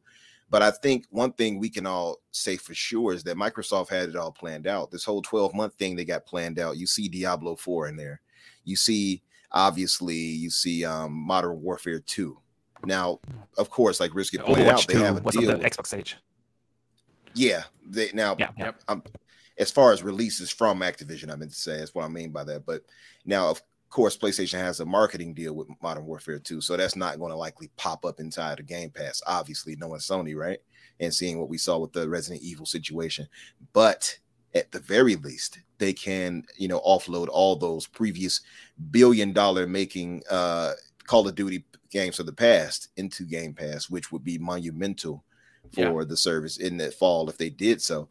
I think at the very least, what we can all look forward to is by next year, before Diablo 4 or any of these games come out, is that will be part of the games that will launch day and date. That's the biggest thing I take away from it. So even if it's not a matter of that it's done by August, which I hope it is, just to get it out of the way, and because I'm greedy, I told you, I want Microsoft to get this and then go after somebody else. That's how I am. But and they'll argue with me. PlayStation guys get mad. Why? Why do you want them to buy it? Because I am greedy. I told you. Nothing wrong with that, brother. Listen. Yes. They buy it. I get it on Game Pass. That's all I care about. But here's an interesting point to I want everything dropped into Game Pass. Right now, if you go hunting, not hard, Amazon.com or, fatkiddeals.com, whatever, you can get yourself an Xbox Series S for $239 right now. Pretty much every day you can get it for $240. If you're a frugal gamer, you trade some stuff in, you use reward points, however you fugazi the system. That's not illegal. Good on you for doing so. I have a theory that if this deal is done before Call of Duty, before Black Friday 2022, Microsoft goes and dumps every possible game, specifically Call of Duty, into Xbox Game Pass. That's not Modern Warfare 2 because Sony has the marketing rights. But will it matter if Call of Duty is on the box and they've just dropped 20 up-res Call of Duties of the past into Xbox Game Pass? Which, by the way, this new old console known as the Series S is $199.99, and it comes with packed in, whether it be 30 days or 90 days of Xbox Game Pass. You're going to see a scenario very similar to what Sony saw with the PlayStation 4 and Spider-Man. Remember that thing was $200, and they broke records unseen to this day of Spider-Man and the PlayStation 4. The normies, the moms and pops. The people that are looking to buy gifts for their grandsons and granddaughters went and stood online and potentially assaulted others so they can get their $200 special edition Spider-Man console, which, by the way, is worth about $1,000 right now in the box. I can see that happening. And it's, again, is it going to make up that they don't have any first-party bangers? No, it's not. But it's going to sell the service. It's going to sell consoles. It's going to bring people into the marketplace. And if they continue to do that, and they are doing that right now with no bangers, wait until 2023. Then, folks, we have a conversation. Daniel, let's get your opinion on this. What are your thoughts on this deal getting done in August? Is it a long shot? Is it wishful thinking? Well, I do think it's probably wishful thinking. That doesn't mean that it won't happen or can't happen. I would love for it to end in August because that's my birth month, and I would love to have all that content to be able to very easily be made. Did you set that up so we could get you gifts? Yes, yeah, I did. I knew it. Yeah, and I accept PayPal and YouTube subscriptions. Thank you. But no, it's I'm not a merger and acquisition lawyer, right? So I have no idea what the process is, right? I don't know who has to approve what first, or which countries also have to have a say in it before things get done. What I will say as a small town pizza lawyer is that they have experience with this now, right? Like they've already gone through this with Bethesda once. So I imagine that at this point, they should sort of know what the FTC is looking for. They should know that process a little bit better. And so maybe that's speeding things along. I didn't realize that they meant fiscal year 2023 when they were talking about when it was going to be done. So that certainly does move the timeline up to being probably done in the next, 3 to 4 months. So that would be really exciting. It's sort of this thing where I can very easily see any number of things coming up to slow this process down or, otherwise screw it up. But it'll go through. It won't be, rejected or anything. But what I'm really more interested in seeing is what's going to happen immediately after it gets approved, right? I want to see, how long does Bobby Kotick stick on, right? I want to see. I think he's gone almost instantaneously. Oh, I hope so. Yeah, absolutely. I want to see, what are the first announcements that they make about Activision afterwards? Like when he's gone straight away. I do. I think that it's all been worked out. He is a cancer. They're going to give him his multiple $1 million parachute, and he's going to never work again. He's going to be the same scumbag that he is now. I think he's definitely a scumbag, but he's a scumbag with the ins and outs of the business. Not saying that no one else has the ins and outs of the business, right. But if you're handing over a company, I don't know if I'd sack that CEO immediately. Maybe I'd give him at least a month, at least a month, and then fill that parachute. The only reason that I think he might be gone a little bit before that is because I think I might be mistaken on this. I think he just switched positions to where he's not like making all the major decisions. Yeah, he's not making the decisions. He's just like in charge of the board, and the board's going to be gone basically as soon as the deal is done. again, I don't really understand exactly how the business side of it works because I'm not a businessman. So it could go either way. But I'm really excited to see what those first announcements after it gets finalized are. Right? Are they saying, hey, we're going to pull what is it, Visceral Games? We're gonna pull them back out from the Call of Duty mines, and we're gonna let them start doing their own things again. Or like Raven's gonna start doing this, or those first announcements that they make as to what they're going to do with Activision, who's going to be in charge of Activision, I think are going to set the precedent and the tone for what that company is going to be for the next 10 to 15 years. And so that's the thing that I'm most looking forward to. And so the sooner we can get that information, the better. Yeah, no, I mean, that's good stuff. And obviously the human element that leads the charge for Microsoft's decisions is at the forefront of this deal. Did they do it to save the world? No. Did they do it in a time where this company was spiraling out of control and they saw a wounded animal? 100%. And because of their financial prowess, they're going to make this a better company. It's going to take years. They're going to need to put the people in the right places and make sure that at the forefront of every decision comes the human element. And Microsoft as a whole, if you look at the way they do their business, the human element is paramount to how they work. This isn't the 90s scumbag Microsoft. This is a much kinder, well-oiled machine that understands that people matter. They're not just cogs in a wheel. And under the tutelage of both Satya Nadella and people like Phil Spencer and Sarah Bond and Matt Booty and Aaron Greenberg and the rest of the incredible amount of team that is over at Redmond, this is going to take some time, but it's going to be done right. And I would love to see them. I know that, like, boom, you're talking about console sales. Microsoft doesn't care. They actually don't, because they want you in the service. But if you can sell, 8 million consoles over a holiday because you added every Call of Duty in the history of the franchise in there, and you add Game Pass, well, why not? But Boxenberg, close it out, man. Close out this show that saw over 450 people, and somehow I could I'm breathing on my own, which is great. I haven't had any real problems. The mic went a couple coughs that I closed the mic with, but talk about it, man. What is the significance of this deal? More so, it getting done this year, whether that be in August, September, December. What are your thoughts? Well, I would like to start with the last question. When is it gonna finish? I think like August is not gonna happen. That just seems so quick for a deal this size. If we look at other mergers and acquisitions in the tech industry,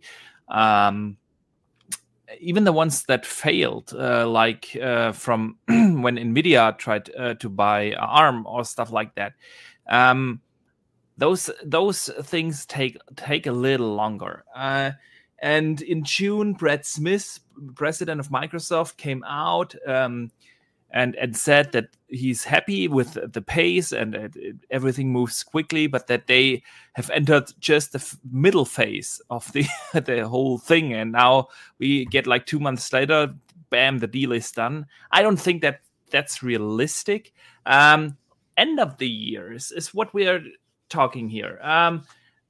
End of December, maybe January, February, beginning of next year. This is when I expect this deal to be done. Obviously, they don't want to drag it out too long. And Hogue also talked about this in his latest video, that there's also some mechanisms in place that the FTC can't postpone the decision making for too long. Like there are people really coming in and even check if it's okay, if the requests from the FTC are okay. Like, do they not just want every email because they want to delay the acquisition or something like that? So I don't think there will be problems with this deal. Boom, and you elaborated on this, and a couple of others as well here on the panel. the unionizing is going well. Even the European Union seems to not have a big issue with this kind of deal, and they have been very, very critical over the last years when it comes to mergers and acquisitions of American tech companies. But even the signs there look good so far. So I don't think there will be any issues, but I think we are talking here like December, January, February, that kind of time window. And yeah, about the significance of this entire deal. I mean, I really can't add anything to what hasn't already been said, because this is the biggest acquisition in gaming history. It will bring in some of the most valuable IPs and games into the Microsoft roster. We are always talking about Call of Duty, but I also want to mention that this deal is probably not just about console gamers. This is really the move towards PC and mobile, with games like World of Warcraft and such, and mobile, of course, with King being one of the biggest mobile game publishers in the world as well. I think that's where the $70 billion come from, because if you look realistically on it, the portfolio will not explode immediately. There will be, of course, like a big backlog coming into the Game Pass. But in terms of what is Activision working on right now, it's only Call of Duty. Right. All of the studios are working on Call of Duty. So you get like one game a year from them. And Blizzard is working on a Diablo 3 that took them like 13 years to make. And we have an Overwatch 2 coming. But it is not like you get this 10. It's not going to be an onslaught of no. But if you look towards the PC side, and if you look towards the mobile side, this is really where the value comes in for them. And they have Microsoft has openly talked about them wanting to reach 3 billion gamers, and they will not do that by focusing on console gamers only. Yeah, the console market is like 250 to 300 million players, and that's about it. So if they want to grow their gaming business towards these 3 billion, they have to expand beyond the console, and that is one big move for that. They will reach the mobile market, and can you imagine, like, you get a lot of incentives for a what's that game? I'm blanking on it. The big mobile game from King, Candy Crush. Candy Crush. Yes. Yeah, my wife is playing that, and my wife, I don't want to talk too much about what she is spending on it. But if I can get rid of those costs, what she is spending on Candy Crush, and just get her a Game Pass subscription, our family business is going to look a lot better. But you know what I mean? Add Candy Crush to Game Pass and just. Oh my God! Exactly. Yes. Yeah, and you know, on the back end of that conversation, and they will. I have no doubt that they will. This is the move that they will do with this. They will have like a Game Pass tier for mobile. It will bring you into the service. That's why the Riot Games thing is even more. So big. Exactly. It is so big, and you can really tell that the big moves like Riot, no one talks about that, but it is a significant move in the PC market. If they convert like I also think World of Warcraft subscribers into Game Pass subscribers, and I think that's what they're gonna do. They just will tell everyone, okay, here is your World of Warcraft subscription. This doesn't exist anymore. You have to subscribe to Game Pass, and they will just convert those subscriptions over. It's the same amount of money. Yeah, it's the same amount of money. Definitely winner chicken dinner, because their monthly subscription is $15. Exactly. I don't think that they'll just convert it. Like, I don't think that they'll just be like, hey, but like I said, they will convert it. They will convert the existing World of Warcraft subscriptions into Game Pass, and bam, suddenly you get like another 3, 4, 5 million gamers there. You have the Riot deal with League of Legends, one of the biggest games in the world, and then you have like games like a Candy Crush, and people are spending more than $10 a month, which is the base amount for Game Pass subscription.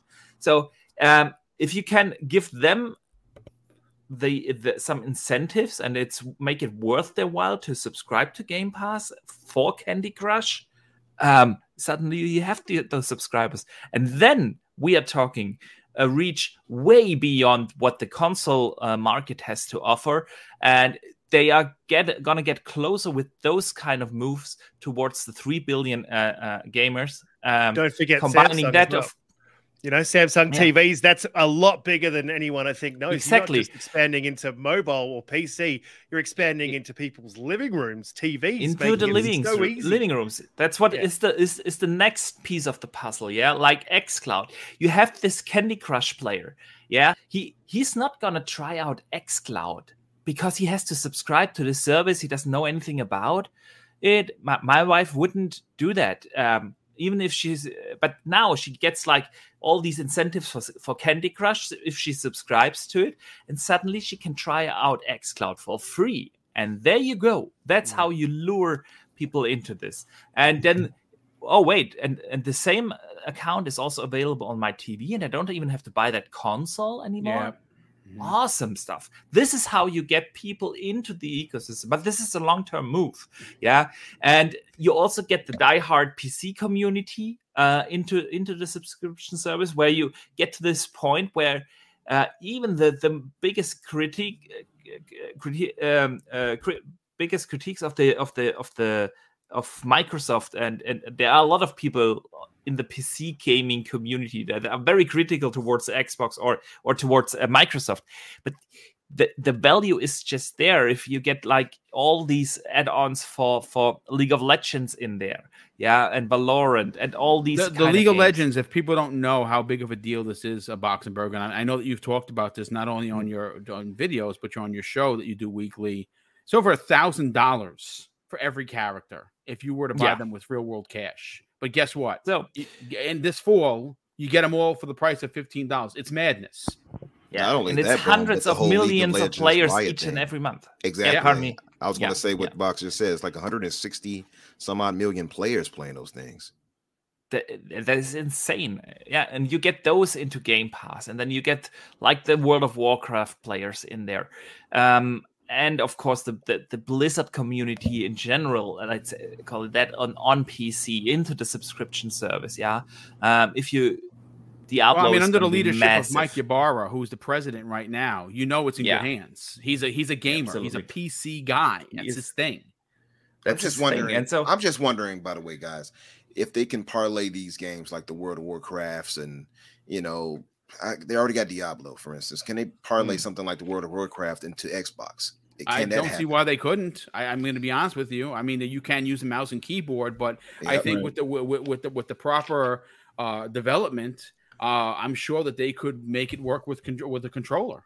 They already have. They actually already have. The modding community actually already has controller support. I mean, it's a mod community, but they have controller support for WoW already. So that's if they could do it, Microsoft could do it. Good point. Yep. Yeah. That's what I think I think that would actually help grow it even bigger to me. I think absolutely. Sure. And I mean, long term, if we speak long term, Microsoft also acquired a ton of valuable IPs that Blizzard and Activision is not using right now. Of course, we're talking StarCraft here. We're talking the original Warcraft. When they announced the rebirth of StarCraft, the world is going to crack open, folks. FYI. Yeah, absolutely. And so I think but that's all stuff that is long term, because with the development times in the Xbox studios here, we are talking 2030 here. But the thing is, there's much more to this than meets the eye to this entire deal. It is not just about console gaming, even though we are focusing in the discussions often on how big is Call of Duty. And yes, it is a big deal, but I think that's not the $80 billion.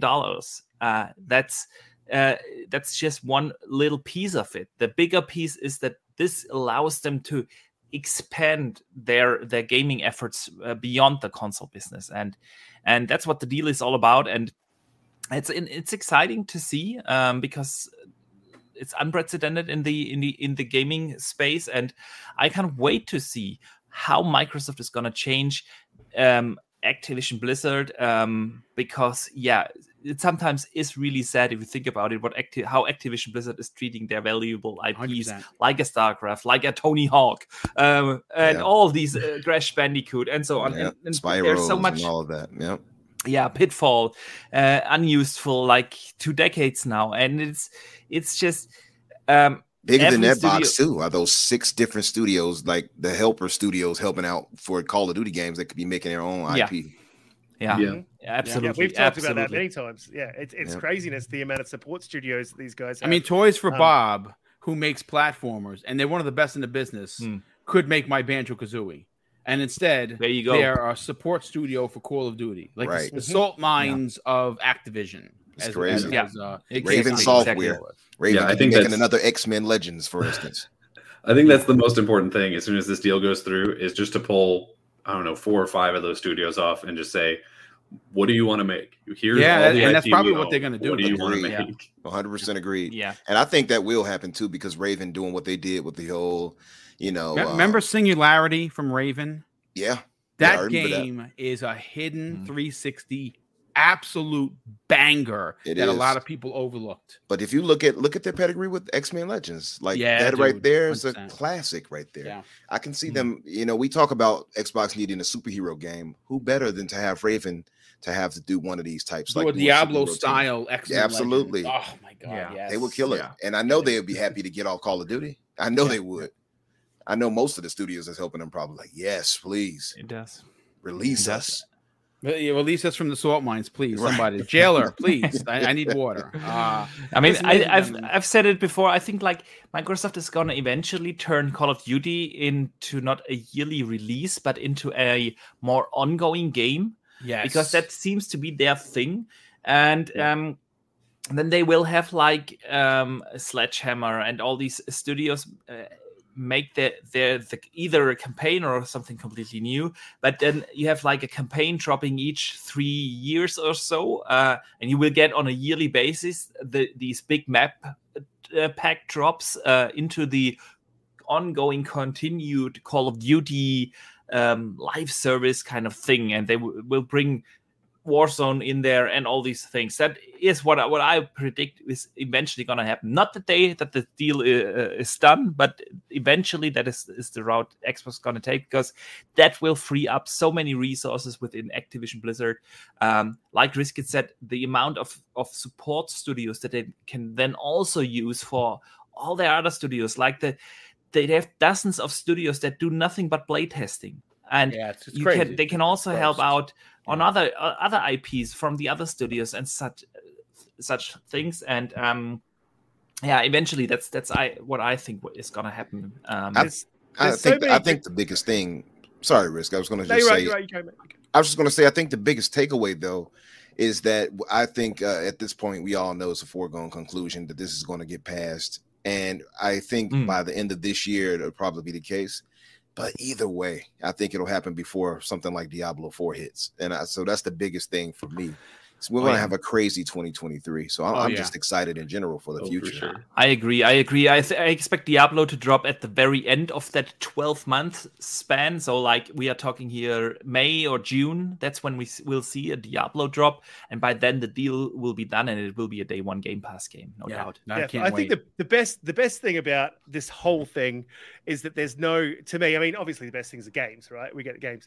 But the best thing I think about this whole thing happening the way it all fell is that Microsoft is definitely the best positioned publisher or console maker to fix the problems that they have at ABK, and then to also take the risks with the talent that they have at ABK to produce some of the best IPs that we may not have even seen yet. So that to me is just like it's exciting for me. I get excited about that sort of stuff. Games I get excited about, but the potential of this whole deal is amazing.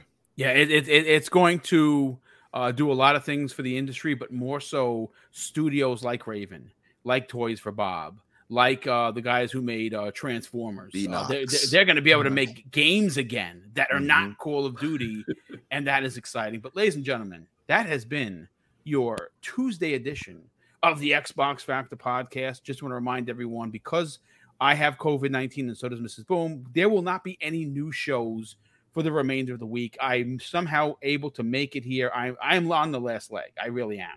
But I didn't want to pull this show because obviously we had a big time guest And I had a lot to talk about, and I'm glad that we did. We the 4 topics. Let's get to the outros. Risk it. Sell your brand, brother.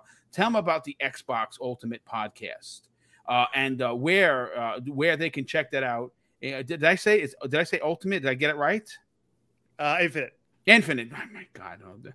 Xbox Infinite Podcast, which, by the way, all the links to everyone that's on that panel that you should add to your weekly listen is going to be in the show notes. All you got to do is click on their names, follow them on Twitter, and then head over and subscribe to the podcast. Sell your brand, brother. Tell everyone where they can check that out each and every week. And more importantly, where can people reach out to you and strike up a conversation on social media?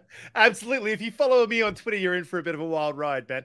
I don't take any of that seriously. That to me is just an absolute laugh. So Twitter is an absolute laugh. So if you want to follow me at Twitter, you can find me at Riskit4TB. And definitely come and follow us on the YouTube channel. Me and my brother here, Infinite, we are on every Friday, 8 p.m. EST in the US. Mm-hmm. And if you're in Australia, Saturday, 10 a.m. Australian Eastern Standard Time. We really do have a laugh. We talk some topics. We talk about Xbox. We talk about everything. And look, I try to be as honest with I'm not always right. We're not always right, but we try to be as honest and integral with our opinions as we absolutely can. We don't like to cap. If something's wrong with Xbox, we're going to say it out. Something's right with Xbox, we're going to say it. Like, you're going to hear our honest truth. Xbox Infinite. Come and join us there on the channel. It's linked in the description. Yep. And we'll see you there, guys. And I just want to say to the panel, you guys have been absolutely amazing. Boxenberger, like, we've been tagging each other and stuff for a while. Had a few chats and DMs. That's cool. We had Boom on the show. Yes, I think it was a few months back, and that was really cool, man. It's just really great to appear here, and I appreciate the invite. You guys have been amazing. So thank you very much. Thank you, brother, for being here. And obviously, this will not be the last invite that you get for sure. You handle yourself like a pro, and I expected no less. Infinite Umbra. Talk about the Xbox Infinite Podcast. Talk about Duty. Talk about Jedi. Talk about Risk It, what you guys and gals do each and every Friday at 8 a.m. Eastern Standard Time. And where can people reach out to you and strike up a conversation on social media? Well, to talk about them, Risk It is horrible. Jedi Knight Peters. Oh, you meant positively. Oops. No, joking. No, Risk It is great, and it was great to have you on here with us, brother. Jedi is great as well, and Doom Cutie, all great panel members, and I hope you all do come by and give us a view and listen. Sometimes we'll sing on there. I make it a mandatory thing that I start singing. We're going to have a special segment where we all sing, so you all should come by. You also can't trust Umbra in Halo co-op, yeah, man. If you get a co-op with Umbra, you cannot don't listen to him. He's the betrayer. Don't listen to him. He's the betrayer. He'll actually sit there. Oh, I'm not doing anything, and next thing you know, you're laid out on the floor. No, but great talk today, you guys. Box, you're great, of course. Danny, you're great, of course. Boom. Hope you feel better soon, brother. And of course, you're legendary yourself, brother. And of course, the chat homies, you all are excellent. Thank you all for coming through to spend time with us and hear us out and hear our thoughts and opinions on things. Of course, you all can find me on Xbox under Super Havoc, and you can find me on Twitter under Infinite Umbra or Umbra Infinite. You will find me one way or another. Risk It already gave out our podcast, so you all can come through for sure and check us out on Fridays, 8:00 Eastern. And also just want to add that we are doing something special, and we're going to try to make it a mainstay of the show where people can send in clips to our Twitter account. Nice. And we'll put it like the play of the week or something like that, or funny, whatever it may be, whatever you should feel like sharing with us. A week or something. Love that. That's a great idea. That's an awesome idea. Thank you. Yeah. So, and we kind of brainstormed that in one of our talks for topics and things like that. So, whatever it be, if you feel it's funny and something that you want everybody to share and see, rather, you can share it with us on Twitter and or if it's just something really cool, whatever it may be, share it with us, and we're gonna do something with that coming up. Yeah, like soon. If you shoot your buddy in the back in Halo, right, Risk It style. We call that the Risk It. Well, listen, it's great to have you a part of this show each and every week, and obviously we want to help your channel grow and help your podcast grow because, like I said, I think what you guys do over there, guys and gals do over there, are incredibly important, and we need more podcasts that celebrate the people instead of tearing them down, and you guys do that very well. My good friend Hotbox Box and Burger, sell your brand, and there's no reason that you have to, because you've been doing this for a while, but you've also been dropping crazy good videos, Colt Eastwood level production, folks. Go check him out at his new YouTube channel. Tell everyone where they could do that, Box and Burger, and where could people reach out to you and strike up a conversation on social media. Yeah, first of all, thank you, Boom, for having me, and I do hope you will feel better soon, and COVID won't hit you too hard. So take care, man. Riskit, it's been a pleasure meeting you. First time with you on a show. I've had fun. We have to get you on the World of Gaming. I will get in touch with you. Yeah, and Danny and Umbra, it's always fun to talk to you guys. So, and a big shout out to the chat. The chat is always on fire. This is an amazing community here. So cheers to you guys. And yeah, if you want to find my channel, you can do that on the Boxenberger everywhere.